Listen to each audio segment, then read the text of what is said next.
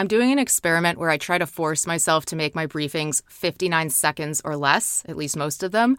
And one of the reasons this is a great exercise is that it really forces you to edit and cut down your message or your script to the essentials. This respects the audience's time, and it enables easier sharing on social media if you want to make an audiogram, which is something that I always encourage my clients to do because they have very high engagement. And like I said, they force you to get down to the essentials in under 1 minute.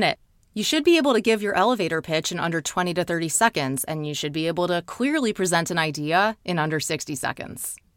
If you want efficient, actionable marketing advice like this on your strategy for voice assistants like Alexa and Google, for podcasting, or for social media, book a 30 or 50-minute call with me at emilybinder.com/call. That's emilybinder.com/call.